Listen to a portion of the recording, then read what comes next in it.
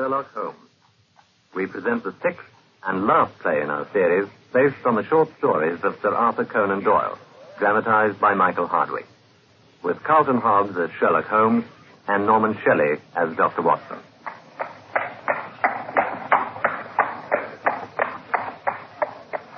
And now, here is Dr. Watson to introduce his last bow.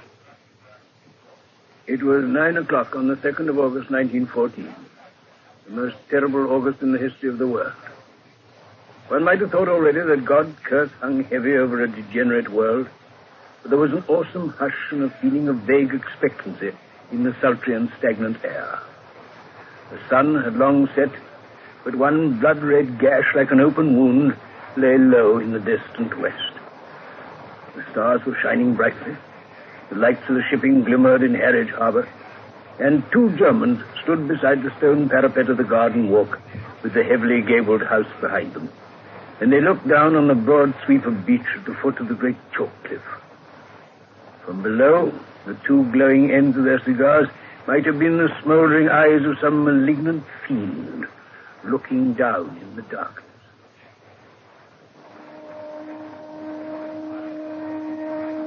Well, Van Borg, so far as I can judge the trend of events, you will be back in Berlin within the week. After 4 years in England. It will be almost strange. You will be no stranger to our people, I can tell you. As Chief Secretary of our embassy in London, I happen to know what is thought at the highest quarters of the work that you have done. My dear von Herding, you flatter me. If you believe that, I think you will be surprised at the welcome you will receive. For so little?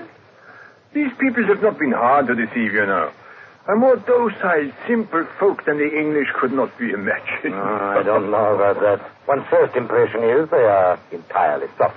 Then one suddenly comes upon something very hard, and you know you've reached the limit, and not adapt yourself to the fact. True. Have another cigar, von Herding. Thank you. I shall miss this view, you know. Those are the lights of Harwich over there. Really? But as I was saying... Oh, I'm so sorry, my dear chap. Not at all. I was referring to British prejudice in all its strange manifestations. For example, one of my own worst blunders. Blunder? You, one of the Kaiser's most devoted agents? Oh, I can afford to talk of my blunders because I'm well enough aware of my successes. However, this happened soon after my arrival in London. I was invited to a weekend gathering at the country house of a certain cabinet minister. I know him. I've been there. Yes, the conversation was amazingly indiscreet. As always. Exactly. Well, I naturally sent Berlin a resume of what I heard. Unfortunately, our good Chancellor is a little heavy-handed in these matters. And he made a remark somewhere which gave away the fact that he knew what our cabinet minister friend had said. Typical. This, of course, took the trail straight up to me. No idea what harm it did me, Van Borg. There was nothing soft about our British hosts on that occasion. I was 2 years living it down. Now you, with this sporting pose of yours. No, don't call it a pose. A pose is artificial. This is quite natural. I'm a born sportsman, so I enjoy it. Well, of course, that makes it more effective. You yacht against them, you hunt with them, you play polo. And my four-in-hand took the prize at Olympia this year, did you see? Indeed. They even tell me, and is it true, Van Borg, that you go to the lengths of boxing with young officers? Quite true, my dear von Herding. And what is the result? My quite magnificent figure. The result, the true result, is that nobody takes you serious. You are a good sport, quite a decent fellow for a German. You're a hard-drinking, nightclub, knockabout town, devil-may-care young fellow. And all the time, this country house of yours is the center of half the mischief in England. And the sporting squire, the most astute secret service man in Europe. Genius, my dear Van Borg. Genius. You flatter me too much, Baron. Still, I may admit that my 4 years in this country have not been unproductive. Unproductive? I've never shown you my little store of secrets, have I? No. Well, there will never be another chance. Shall we go inside? Please lead the way. Some of my papers have gone already with my wife and the household when they left yesterday. Very shrewd. You have the embassy's protection for the rest, and yourself, of course. Your name has been filed as one of the personal suite. Excellent. If you will come this way. I will just draw these curtains behind it. Of course, it is just possible that we may not have to go at all. England may leave France to her fate. Do you think so? We're sure there is no binding treaty between them. And Belgium? Belgium, too. I don't see how that could be. There is a definite treaty with Belgium. England could never recover from the humiliation that she let Belgium down. For a little longer at peace, it would mean trading her honor. My dear fellow, honor is a medieval conception. We live in a utilitarian age.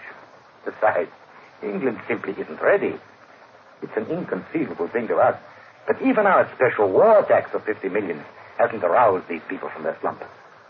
And you'd think that made our purpose as clear as if we'd taken the front page of the Times to advertise it. No, look, depend on it. What with our lack of preparations for meeting submarine attacks, making explosives and so forth, not to mention the devil's brew we have stirred up to keep her busy in Ireland, England cannot come in. Yet, you know, she will. Yeah, I agree. It is a question of when. I should think they would be wiser to fight with allies than without them. This is John Bull's week of destiny. And you, my dear Van Bach, will be found to have influenced that destiny more than any other. Thank you, dear. Now, these papers. Of course. Here is quite a simple safe, you see. You've only hide it behind a curtain. Who should suspect such a good sport? There. Quite an ordinary combination, and what's these do? Got it. So many pigeonholes. Harbor defenses, aircraft, Portsmouth forts, Rosyth, Scapa Flow. It's colossal. Not such a bad 4 years' work by the hard-drinking, hard-riding country squire, eh, Baron? But the gem of the collection is coming tonight. And there's the setting for it. Naval signals. But there's a thick dossier there already. Waste paper. Huh? Somehow, the Admiralty got the alarm and every code has been changed. It was a blow, Baron. The worst setback in my whole campaign. But thanks to my checkbook and the good Altamont... Altamont? Look at this telegram. Will come without fail tonight and bring new sparking plugs. Altamont. Sparking plugs. He poses as a motor expert, and I have many motor cars. In our code, everything likely to come up is named after some spare part. If he talks of a radiator, he means a battleship. An oil pump is a cruiser. And sparking plugs? Naval signals. The new Admiralty code book. Worth how much? £500. Of course, I give him a salary as well. Greedy devils. They're useful, these traitors, but I grudge them their blood money. I grudge Altamont nothing. He's a wonderful worker, and he delivers value for money. Besides, he's not a traitor.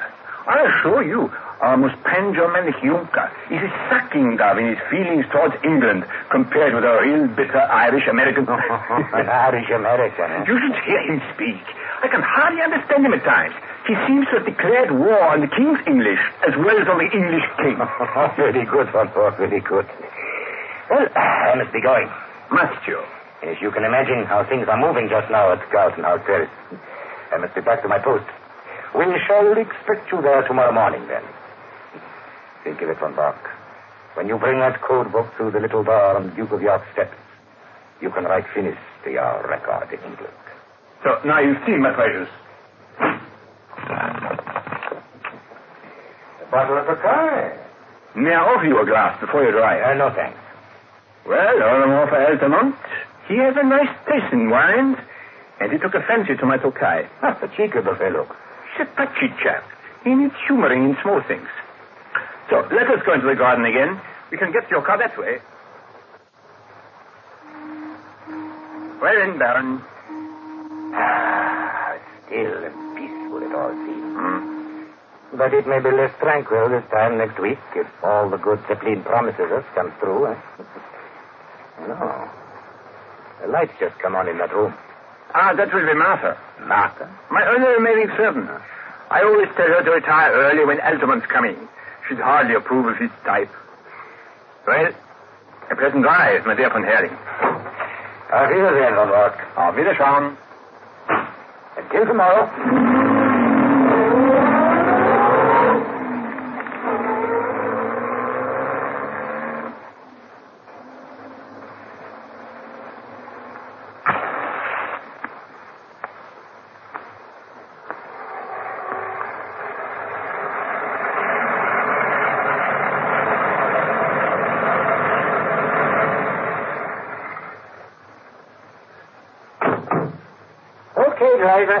here. What you are, sir? Good evening, Altamont. Well? You can give me the glad hand tonight, mister. I'm bringing home the bacon at last. You've got the codes? All of them? Every last one. Semaphore, lamp, Marconi. How about that, huh? Come in. Sure. Hey, you making ready to move or something? No. I'm just rearranging the furniture a little. Uh-huh. Gee whiz. What now? That's safe. Now, you don't tell me you keep your papers in that. Why not? In a wide-open contraption like that? It's usually concealed behind a little curtain. No one would think to look. And if they did, what would they find? What? Just a tin box that any Yankee crook would be into with a can opener. And they reckon you to be some spy. Ha! Why, if I'd known that anything in my handwriting was going to lie loose in a thing like that, I'd have been a mug to hand it over at all. My dear Altamont, no crook in the world is going to force that safe. That's tin, as you call it. It is a metal that cannot be cut with any tool. Is that so? And the lock is a double combination. A double... How's that? You don't know what is a combination lock? I haven't a notion. And I thought you were some spy. Come, I'll show you. And you can see me for the way, the sparking plugs, huh? There are two dials, you see? Uh-huh. One has letters, the other has numbers. You adjust the lock so it can only be opened by a certain combination of those letters and numbers. A word and some figures to follow. You select them on this dial and he press them. Is that so? Would you care to try to open it now? Sure.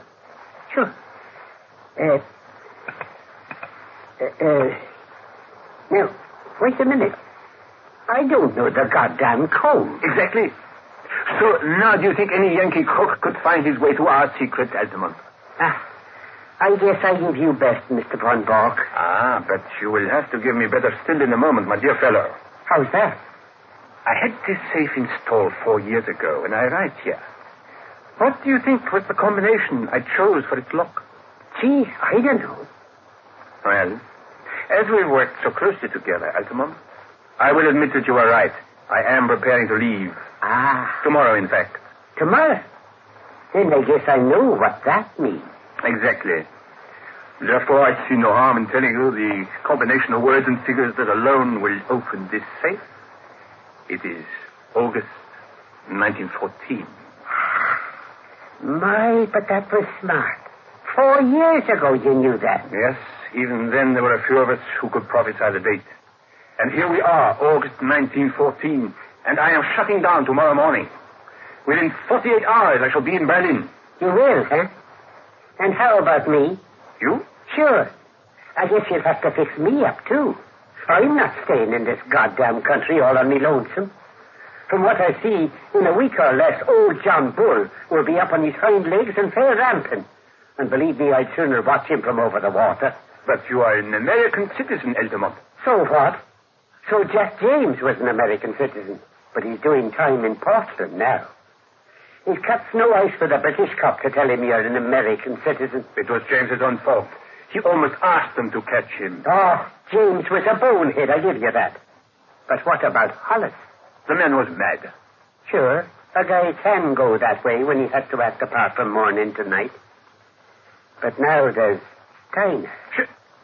Steiner? What about him? You didn't know? They got him, that's all. They raided his store last night. He's in Portsmouth jail. Say, it seems to me you don't do much to cover your men, Von Bork. What do you mean by that? You'll go off tomorrow, and Steiner's left to stand arrested. He'll be lucky if he gets off with his life, and you know it. But I don't understand how they could have got onto him. It's the worst blow yet. Sure, but you nearly had a worse one. What was that? I believe they're not far off me. What? They were making some inquiries of me landlady. Soon as I heard of it, I guessed it was time to hustle. What I don't understand, Von Bork, is how the cops get to know these things. Steiner's the 5th man you've lost since I signed on with you. And I know the name of number 6 if I don't get a move on. Now, just how would you explain that? How dare you speak to me in such a way? If I didn't dare things, mister, I wouldn't be in your service. I've heard some things about the way you Germans treat an agent when he's finished his work. Do you dare to suggest that I had done such things? All I say is, I'm taking no more chances. No, sir. It's me for Little Holland, and the sooner the better. Look here, my dear Altamont. We have been allies too long to quarrel now. And the very hour of victory. You have done splendid work and taken risks I cannot forget. By all means, go to Holland. You can get a boat from Rotterdam to New York. I promise you, no other shipping line will be safe a week from now. Well, okay. Good. Now give me the code book, and I will put it where it will be safe. Altamont? What about the dough? The what? The boot. The reward. The 500 pounds. You don't seem to have a very high opinion of my honor. Haven't I always paid? Sure. But yet this time you want the money before you give up the book. It's a business transaction, David. All right, have your way. My check is here, already made out. Yet, since we are to be on such terms, I don't see why I should trust you any more than you trust me. So, there's my check on the table. I claim the right to examine that parcel before you pick the money up. Okay, then. Here you are. Nicely bound, don't you think? What is this? A practical handbook of bee culture with some object. I can't. What are you doing? What is the meaning of this? And you too, my dear Von Bork, will be nicely bound. Another glass, Watson? Certainly. I say, this is a good wine, Holmes. A remarkable wine, Watson. An Imperial Tokai, which our friend upon the sofa has assured me often enough comes from the Emperor Franz Joseph's special cellar at the Schönbrunn Palace. Mm-hmm. Oh, might I trouble you to open the window, my dear fellow? Chloroform vapor doesn't help the palate. You haven't changed, Holmes. I say, you really put him under. All the same, I'm relieved to see him securely bound. He's a resourceful fellow. You think any of his cronies may turn up, Holmes? I fancy not. He allows very few of them to visit him here, in case they're followed and lead the authorities to him. No, there's only one person likely to interrupt us now, and that... Excuse me, Mr. Holmes. I wondered... Ah, Martha. Come in and greet an old friend. Why, it's... Mr. Hudson! Oh, Oh, how are you, Mrs. Hudson? Well, bless my soul, you don't look a minute older. Oh, go on with you, sir. My, but you're looking well yourself, sir. Well, I can't grumble, you know. Retirement can do a man a world of good, if he's got his interests. That's what Mr. Holmes is always saying, isn't it, sir? Quite so. Oh, dear me.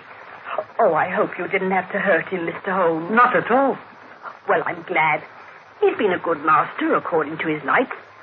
He wanted me to go off with his wife to Germany yesterday, when he said I would be safer. But that would hardly have suited your plans, would it, sir? No, indeed. So long as you were here, I was easy in my mind.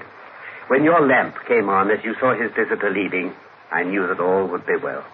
It was the Secretary of the Embassy, sir, Baron von Hurling. I know. His car passed us. I thought he would never go.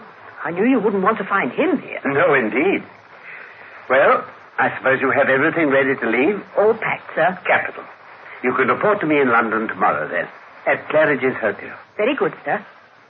Well, I won't interrupt you any longer. Good night, Dr. Watson, sir.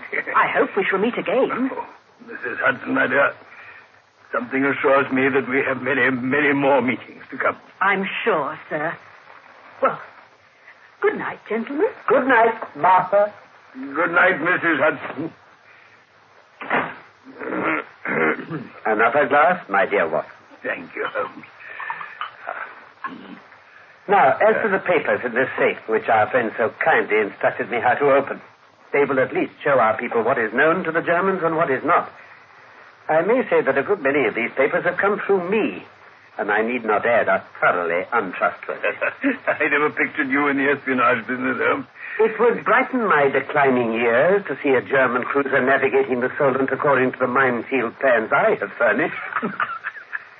But now, my dear Watson, how about you?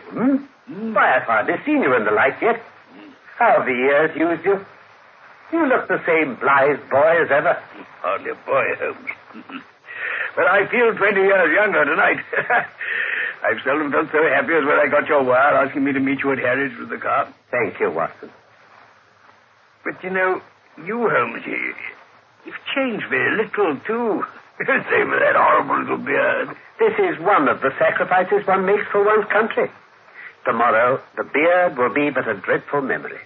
With my hair cut and a few other superficial changes, I shall no doubt reappear at Terrace's as I was before this American stunt. Oh, I beg your pardon, Watson. My well of English seems to be permanently defiled.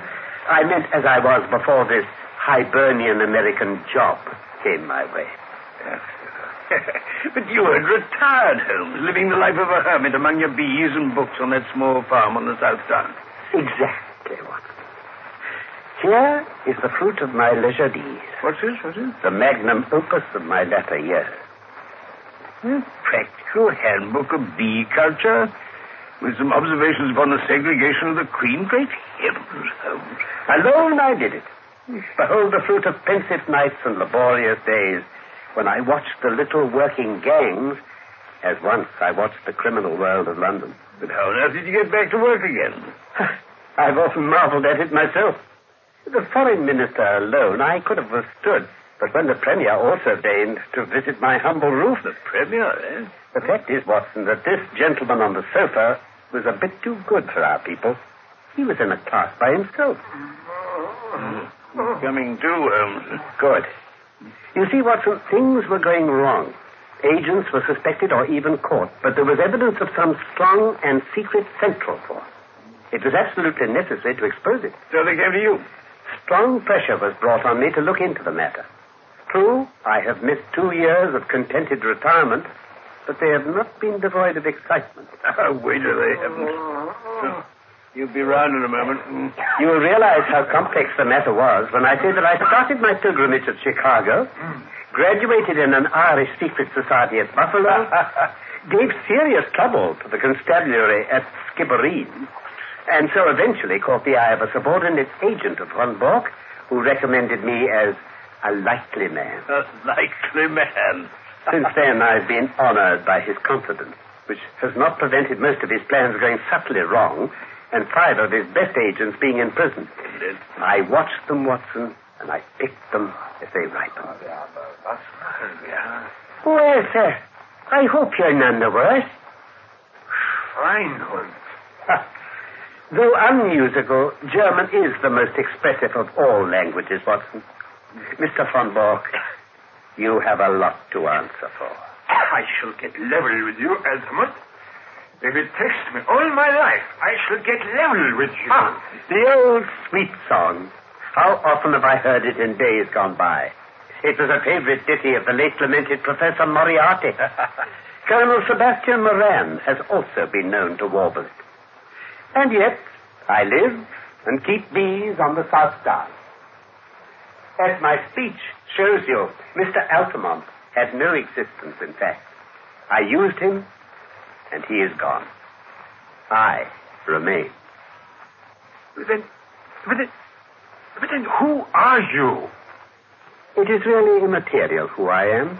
But since the matter seems to interest you, I may say that this is not my first acquaintance with your family. It was I who brought about the separation between Irene Adler and the late King of Bohemia when your cousin Heinrich was the imperial envoy. Himmel! It was I also who saved from murder Count von Unzug-Grafenstein, who was your mother's elder brother. It was I... But did you... There is only one man who... Exactly. Oh, Mr. of that information came through you. Oh, it's my ruin forever. You have done your best for your country, and I have done my best for mine. What could be more natural? Besides, it is surely better to fall to me than to some more ignoble foe. I trust you're as comfortable as your bonds will allow. Oh, should I be guilty of a liberty if I lit a cigar and placed it between your lips? You may go to the devil, Sherlock Holmes. I suppose you realize that you are a private individual and that this whole proceeding is illegal and outrageous. Absolutely. Kidnapping a German subject. And stealing his private papers.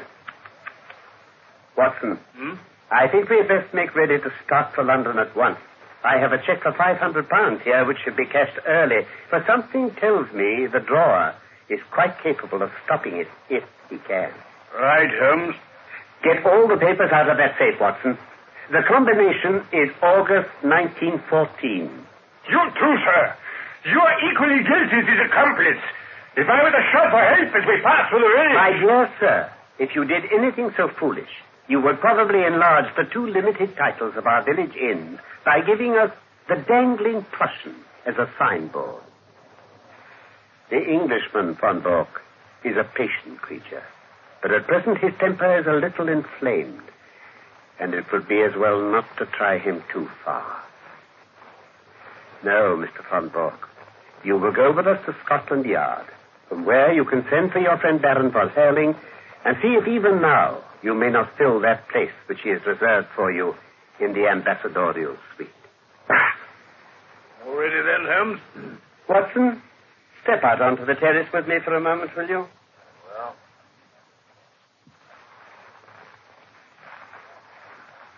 Who knows? This may be the last quiet talk we shall ever have. Oh, don't say such a thing.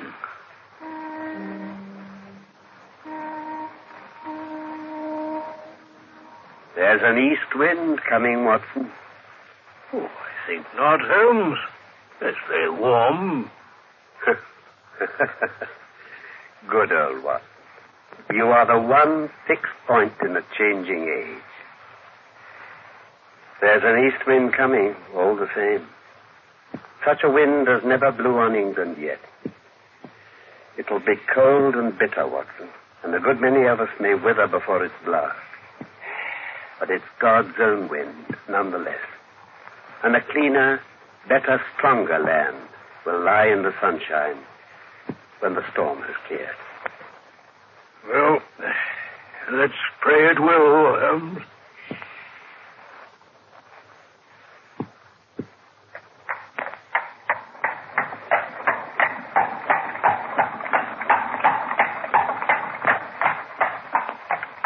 His Last Bow by Sir Arthur Conan Doyle was adapted for radio by Michael Hardwick and was the last program in the series. The part of Sherlock Holmes was played by Carlton Hobbs and Dr. Watson by Norman Shelley. Von Herling, Francis de Wolfe, Von Bork, Dennis Gocher, Mrs. Hudson, Janet Morrison. The production was by Graham Gall.